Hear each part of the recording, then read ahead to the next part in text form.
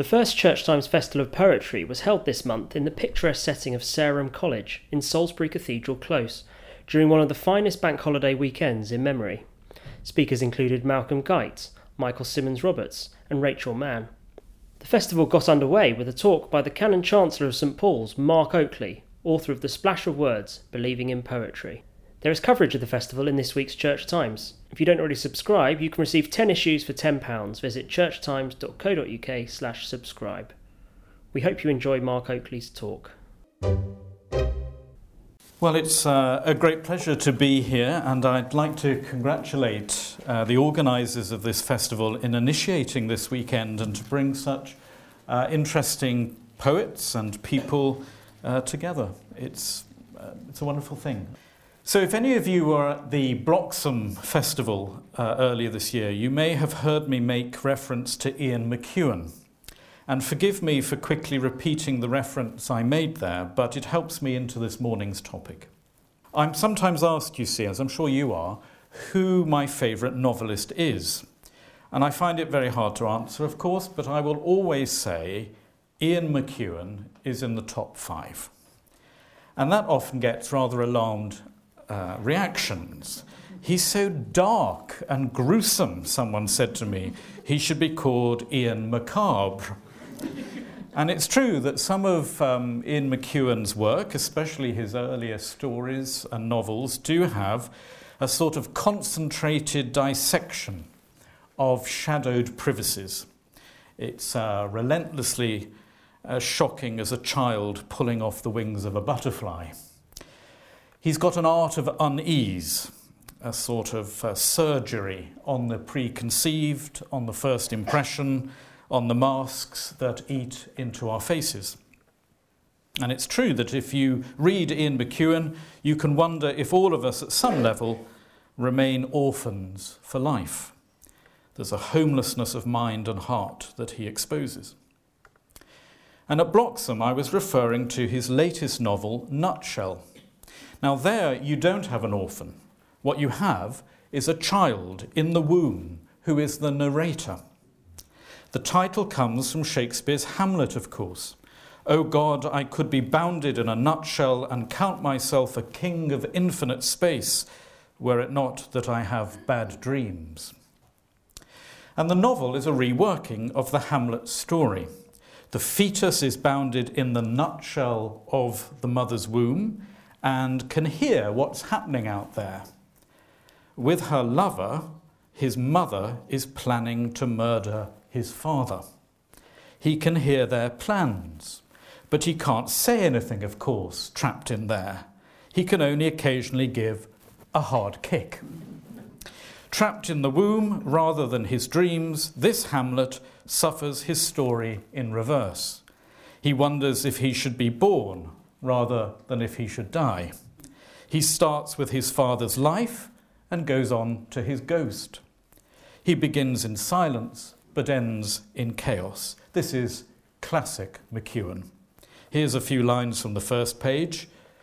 "Fully inverted, not an inch of space to myself, knees crammed against my belly, my thoughts as well as my head are fully engaged. I've no choice. My ear is pressed all day and night against the bloody walls.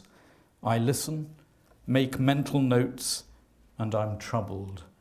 I'm hearing pillow talk of deadly intent."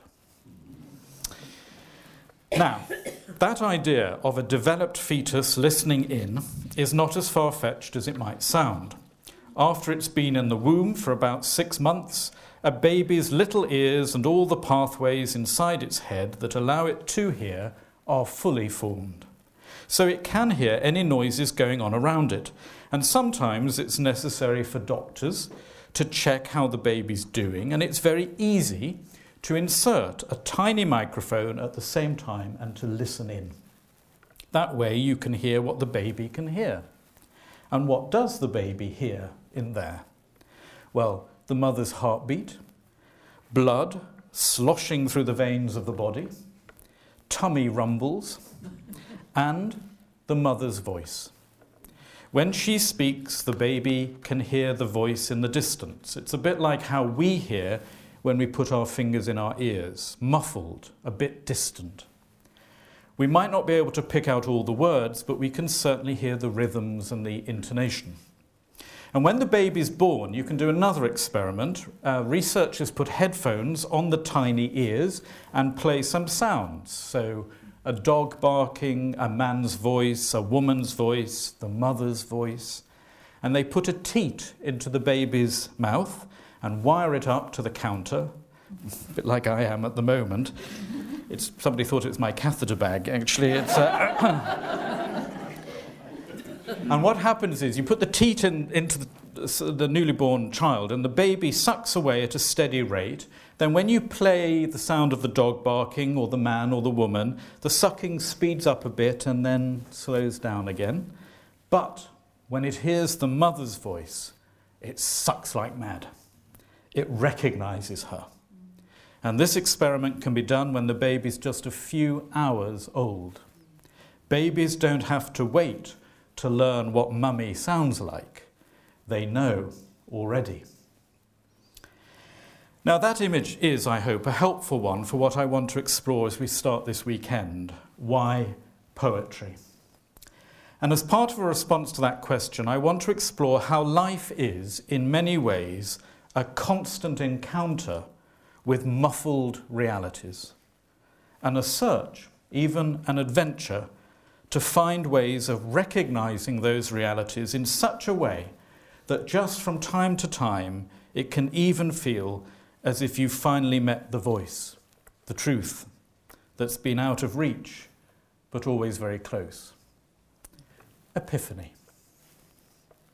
What do I mean by muffled realities? Well, I'm referring to those truths that we have intimations of, a partial sense of, an impression of what might be, but coupled with the sense of it being eclipsed, walled off even, beyond our grasp. And of course you can find this very much in the Christian tradition and its search for the divine. The mystic Meister Eckhart once said that God is like a person hiding in the dark, who occasionally coughs and gives himself away. This is not to say that we don't have revelation, but that revelation both reveals and reveals, shows and then takes away, in order that the mystery of God remains. God, as it were, gives us just enough to look for God and never enough to fully find God. R.S. Thomas, such a fast God, always before us and leaving as we arrive. Metaphors remind us of mystery. And for the Christian, certainty is the opposite of faith because it impedes the journey. It's longing that's the pulse of faith, desire. And if that ever dies, then faith is thinned down. So even communion for the Christian is the food that makes you more hungry for God. Here is the Australian poet Kevin Hart's poem entitled Prayer, and I think it captures something of this longing. Oh, come in any way you want, in morning sunlight fooling in the leaves, or in thick bouts of rain that soak my head because of what the darkness said. Or come, though far too slowly for my eye to see, like a dark hair that fades to grey, come with the wind that wraps my house, or winter light that slants upon a page, because the beast is stirring in its cage. Or come in raw and ragged smells of gum leaves dangling down at noon, or in the undertow of love when she's away, because a night creeps through the day. Come as you used to years ago, when I first fell for you, in the deep calm of an autumn morning, beginning with the cooing of a dove, because of love, the lightest love. Or, if that's not your way these days, because of me, because of something dead in me, come like a jagged knife into my gut, because your touch will surely cut, come anywhere you want, but come. So God is that muffled reality due to our limits, to our armours, and God's beyondness and incomprehensibility, the God whom we seek to hear better, see better, love better, whilst knowing that, like Moses, we enter a darkness whenever we enter holy ground. So St. Gregory of Nazianzus describes our life as Christians as beginning after beginning, always beginning, beginning without end. And in all this change and development, all I have at the moment is the muffled sound of the one, like the fetus, in whom I made and live and have my being, the one whose heartbeat I think I can hear in Christ, the one whose blood and life I can feel around me, though I often feel trapped in a nutshell existence. And when we speak of hope, I'm like that baby narrator wondering what awaits me, what might draw me in. And St. Paul talks of seeing dimly, of knowing in part, and of that day when he shall understand fully, even as he is understood. And what I believe is that when born into that new reality, I will recognize my parent God's voice. It will be strange, and it will be home. Muffled reality of the divine. But we also have a muffled sense of who we are as a person. A person can sit with a therapist or sit in prayer, can be perplexed by their bad decisions, their out-of-reach hurt, their desires, and can be aware from time to time of that excessive reality of themselves, that reality that makes itself known in very hidden ways, sometimes riotous, sometimes painful, and which can feel so out of view that even a compass doesn't seem to be much help because it's pretty dark. My own reality, my truth is there, but it's also muffled to me. I'm longing for some distillation, some hard-won clarity, the authentic arrival of my voice. And when it comes, it does indeed feel like an awakening, even a birth. I'm sure many of you will know the American poet Mary Oliver's poem, The Journey, but it expresses exactly what I think I'm trying to express here. One day, you finally knew what you had to do and began. Though the voices around you kept shouting their bad advice, though the whole house began to tremble and you felt the old tug at your ankles, mend my life, each voice cried. But you didn't stop. You knew what you had to do. Though the wind pried with its stiff fingers at the very foundations, though their melancholy was terrible, it was already late enough, and a wild night, and the road full of fallen branches and stones. But little by little, as you left their voices behind, the stars began to burn through the sheets of clouds, and there was a new voice, which you slowly recognized as your own, that kept you company as you strode deeper and deeper into the world, determined to do the only thing you could do, determined to save the only life you could save. And then there's the muffled reality of, well, reality. What I mean is that reality is so excessive, so full, so expansive, so uncontained, and yet our perceptions of it, our conceptions, our systems of thought, all do their best to contain, control, size it all up into definitions and literalisms, limited and partial takes on things, hardening into certainties and self-reflections. So another American poet, John Barr, in his very recent collection, Dante in China, has this poem called The Nature of Knowing, that points us to how our minds go native very quickly to the maps that we inherit.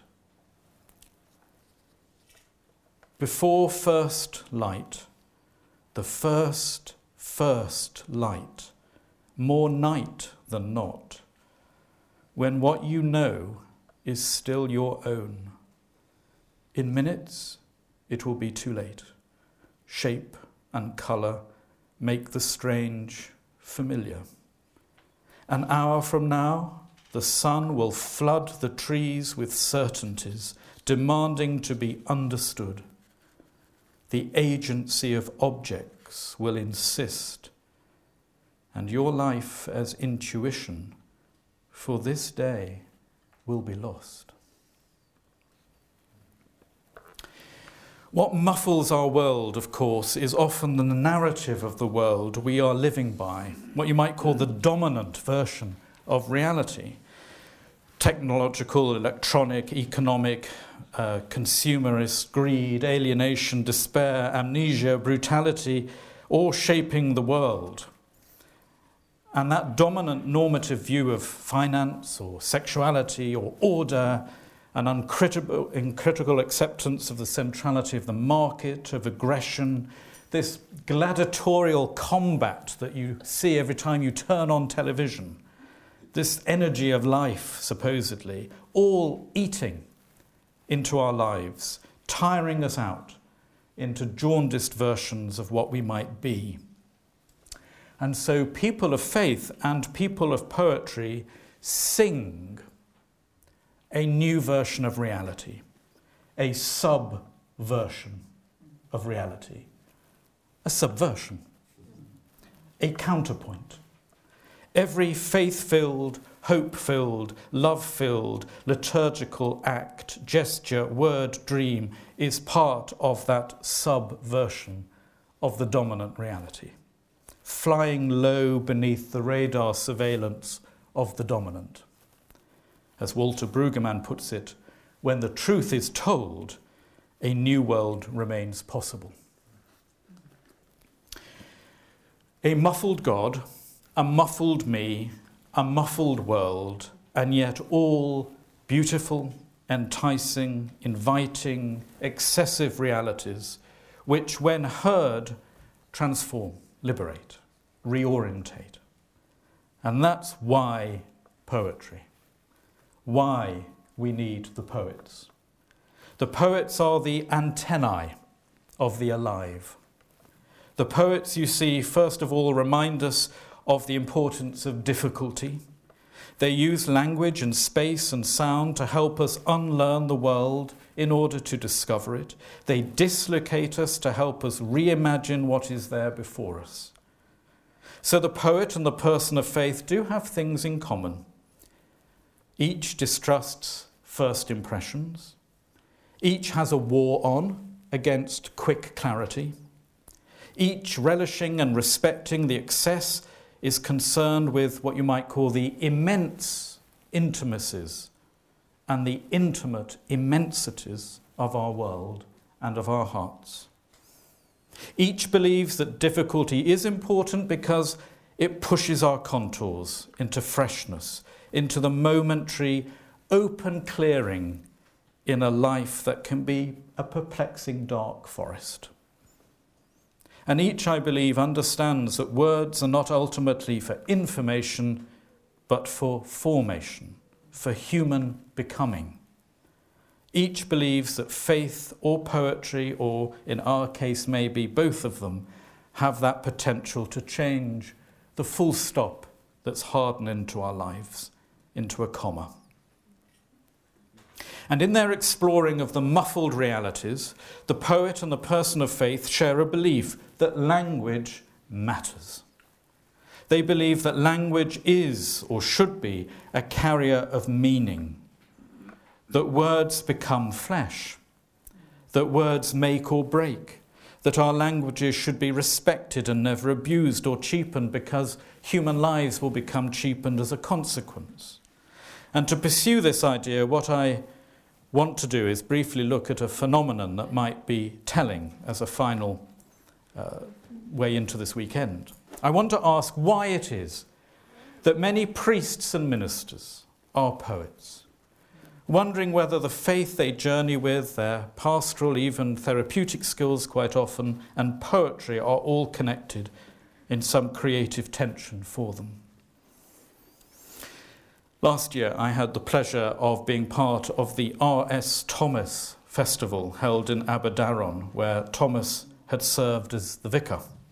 It was a weekend of Thomas tribute, a great R.S. fest, where every aspect of that great priest-poet was explored, and I was delighted to be asked to give a talk, but that completely fizzled out when I was told I was following Rowan Williams.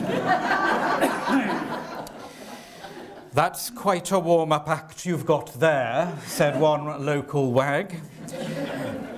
And, of course, the former Archbishop of Canterbury stood up and gave a talk that said absolutely everything that needed to be said without one note in front of him. By the time the Q&A arrived, I was busily trying to work out how I could get out of my talk. A migraine, I wondered, or perhaps diarrhea of projectile proportions might convince them. But then someone asked a question that distracted me.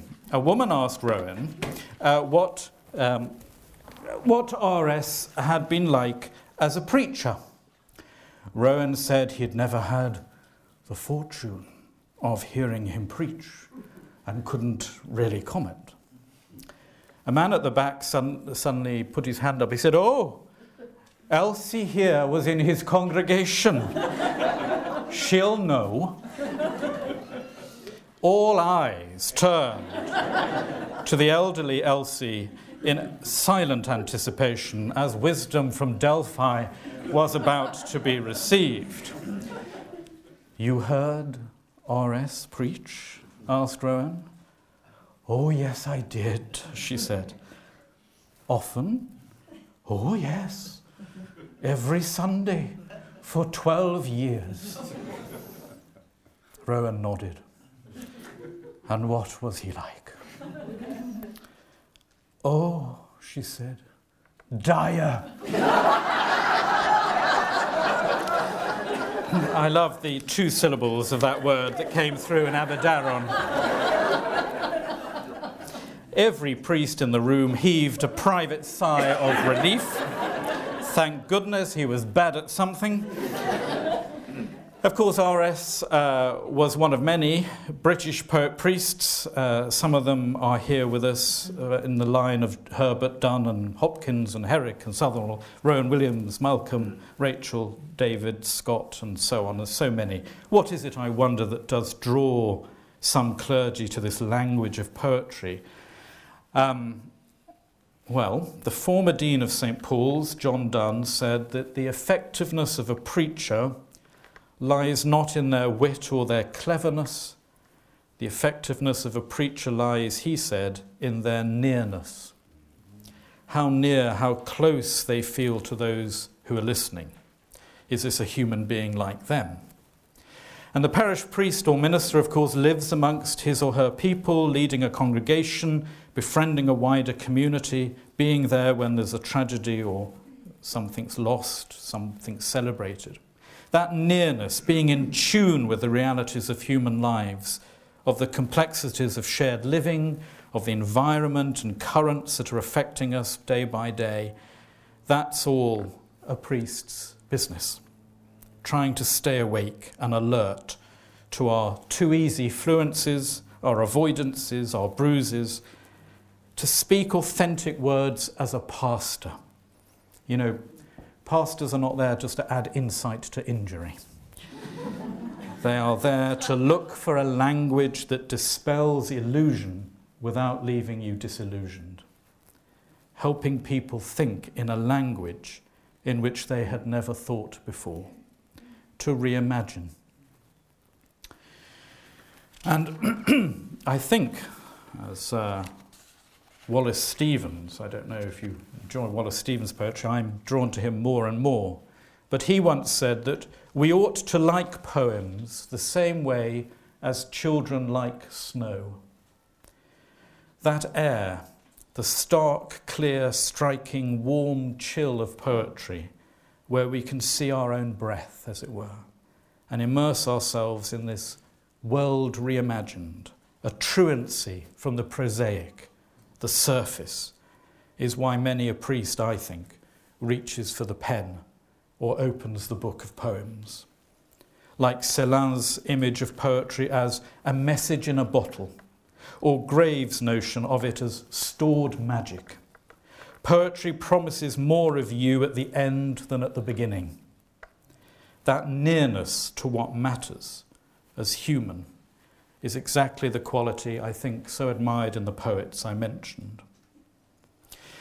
The priest's and the poet's nearness to human complexity and chaos, to secrets and the things that we know but as yet have no words for, brings them very close. Here is the very short poem by David Scott, written in Juice of Lemon, it's called.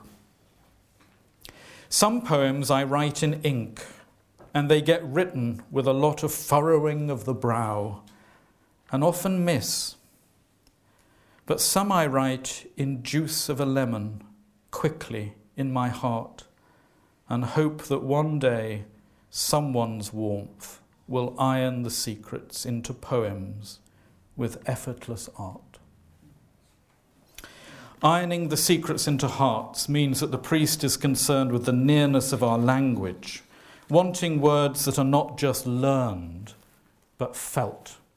Goodness me, if you ever hear preachers, says he, now wondering why he's going this way when he's preaching tomorrow, but when you hear preachers, sometimes you feel they're using a language they've learned and that they don't feel, and that distances you straight away. But this is not an easy time for words. You know full well what's happening politically with words. We have some world leaders who campaign in graffiti and then govern in tweets. They you listen to the words they're using. You don't hear much talk of people anymore. You hear individuals, losers, swarms, sad failures. They're all making this world one of competitors, not citizens, consumers, not communities. And as somebody has said, this is leading now to a world in which if you're not at the table, you're probably on the menu. Nations at the end of the day are largely the stories they feed themselves, and if fed lies, they will suffer the consequences in time. Words become flesh.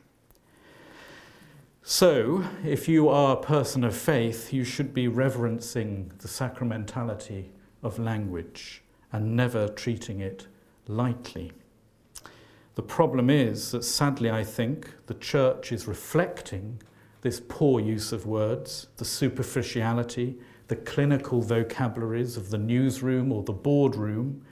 And so what we're often getting when you hear people of faith in the public arena is a rather unattractive choice. They can either sound like ignorance on fire or intelligence on ice. Neither's very attractive. This is another reason why clergy, I think, often become poets, because as well as being often local to a community, they're also part of an institution, an establishment, an organisation called the church. That's not, for all of us, a very comfortable role. It's my experience that at the moment many people, especially younger people, feel there's a sort of wisdom deficit. They're actually quite serious about religion, about spirituality, and I don't mean that word, by the way, like a lot of people using it at the moment as if it's referring to a sort of massage while listening to wind chimes. Spirituality is a horrible thing. In the Christian tradition, spirituality is a horrible thing. It's an assault on your ego. It's uncomfortable, it's horrid, it's not getting more oil slapped on your back. But I think these people who are drawn to the seriousness of spirituality are actually finding, of course, the church often to appear too secular, too much reflecting what they're trying to escape from, the bland leading the bland. Now, to imagine that its clergy are immune from feeling this sort of discomfort would be very naive. Many clergy long for more poetry in their church. They long for a reclaiming of mystery, of the beauty, of the humane. They know that at the evening of life we will be judged on love, not our systematic theology. They long for a humbler church, more concerned to be kind than to be right. They, and why don't I just show myself and say, we long for a church that imaginatively commits itself to a God who's not the object of knowledge, but the cause of wonder. And that means accepting, as poetry does, that some things are far, far, far too important to be literalistic over. Love and God, for instance. And that therefore any fundamentalism is to Christianity what paint by numbers is to art. Such priests understand their religion as poetry plus, not science minus. The amount of people walk into a church, I think, who think we're presenting them with science minus. It's poetry plus. Now, I really do believe that the church is not the ecclesiastical equivalent of the sealed knot, dressing up on a Sunday morning to reenact a former world. It is not the organisational equivalent of the character in the Goon Show sketch who always knew what time it was because someone had once written it down for him on a piece of paper. It's a community trying to settle around a fountain from which wisdom emerges with patience and prayer, where we accept we are given just enough. And one of the tests of faith, as opposed to bad religion, is whether it stops you ignoring things. Faith is most fully itself when it opens your eyes and uncovers. The test of faith is how much more it lets you see and how much it stops you denying, resisting, ignoring aspects of what's real. Poetry has the same testing criteria. Poetry and faith are both disciplines of attentiveness, because poetry and faith both know that unawareness is the root of all evil. Unawareness is the root of all evil. So they both will resist paraphrase, and on good days, I think, poets and people of faith pray the same prayer, lead us not into interpretation. I will draw to an end. My last reason as to why priest or minister might be drawn to poetry is that it is the language that most feels like a soul language. From the moment the music starts in a service, you sing a poem called a hymn, you recite a poem called a psalm, you pray prayers of metaphors, similes, figurative allusions. You are immersed, you are living in a poem. No wonder poetry feels natural. As I've said in The Splash of Words, if I try to get to the heart of my belief, I think that everybody's been given a great gift called your being, and we're asked to give a gift back called our becoming. Put it another way, God loves you just as you are. God loves you so much, God doesn't want you to stay like that. Therefore, we need a language in our faith that helps us to become. We need, and the stories of the poet Christ are this, a language that doesn't set out to answer questions as to question answers. We need a language that enlarges hearts, minds, the humane, and the understanding of the divine. And poetry is often hard. It's that difficulty again, important, because life's hard, belief is hard. Poetry and true spirituality know that only difficulty will ultimately change us, apart, of course, along with love. Religious types easily slip into thinking language imitates or reproduces reality. What I say just is. Actually, the poets remind us that language doesn't do that. Language represents reality. They allow us to see that language may be truthful even when it's not descriptive in the strictest sense. R.S. Thomas again. Poetry is that which arrives at the intellect by way of the heart. So, summary. My guess is that there are people here who would call themselves believers in God in one shape or another. Others here will not believe in God, and others will not be sure one way or the other. Quite a few will probably sympathise with Graham Greene when he said, "The trouble is, I don't quite believe my unbelief." Some will, like Julian Barnes, want to say, "I don't believe in God, but I do miss him." And maybe most of us are a mixture of all the above, day in, day out. My other guess is that for all that range of commitment, that daily landscape we live in of questioning and positioning, there's something most of us do feel drawn to in this room, to cherish words, their ability to form us and the world we're making. People of faith and poets must all together, in our explorations of the muffled realities, do everything in our power to ensure words remain fresh and honest and true. The person of faith believes that God is in this world, as poetry is in the poem. The poet believes that reality is so excessive that only poetry can touch those immensities and intimacies, that a poem's work sends ripples out towards your shore, shifting your sand and your hard stones. Why poetry? Because we can believe that if human beings do have a soul language, a language of repair, then this is it. And that the poet's work is so vital that should it ever be lost, the soul, and maybe even the world itself, would be deeply endangered. Thank you.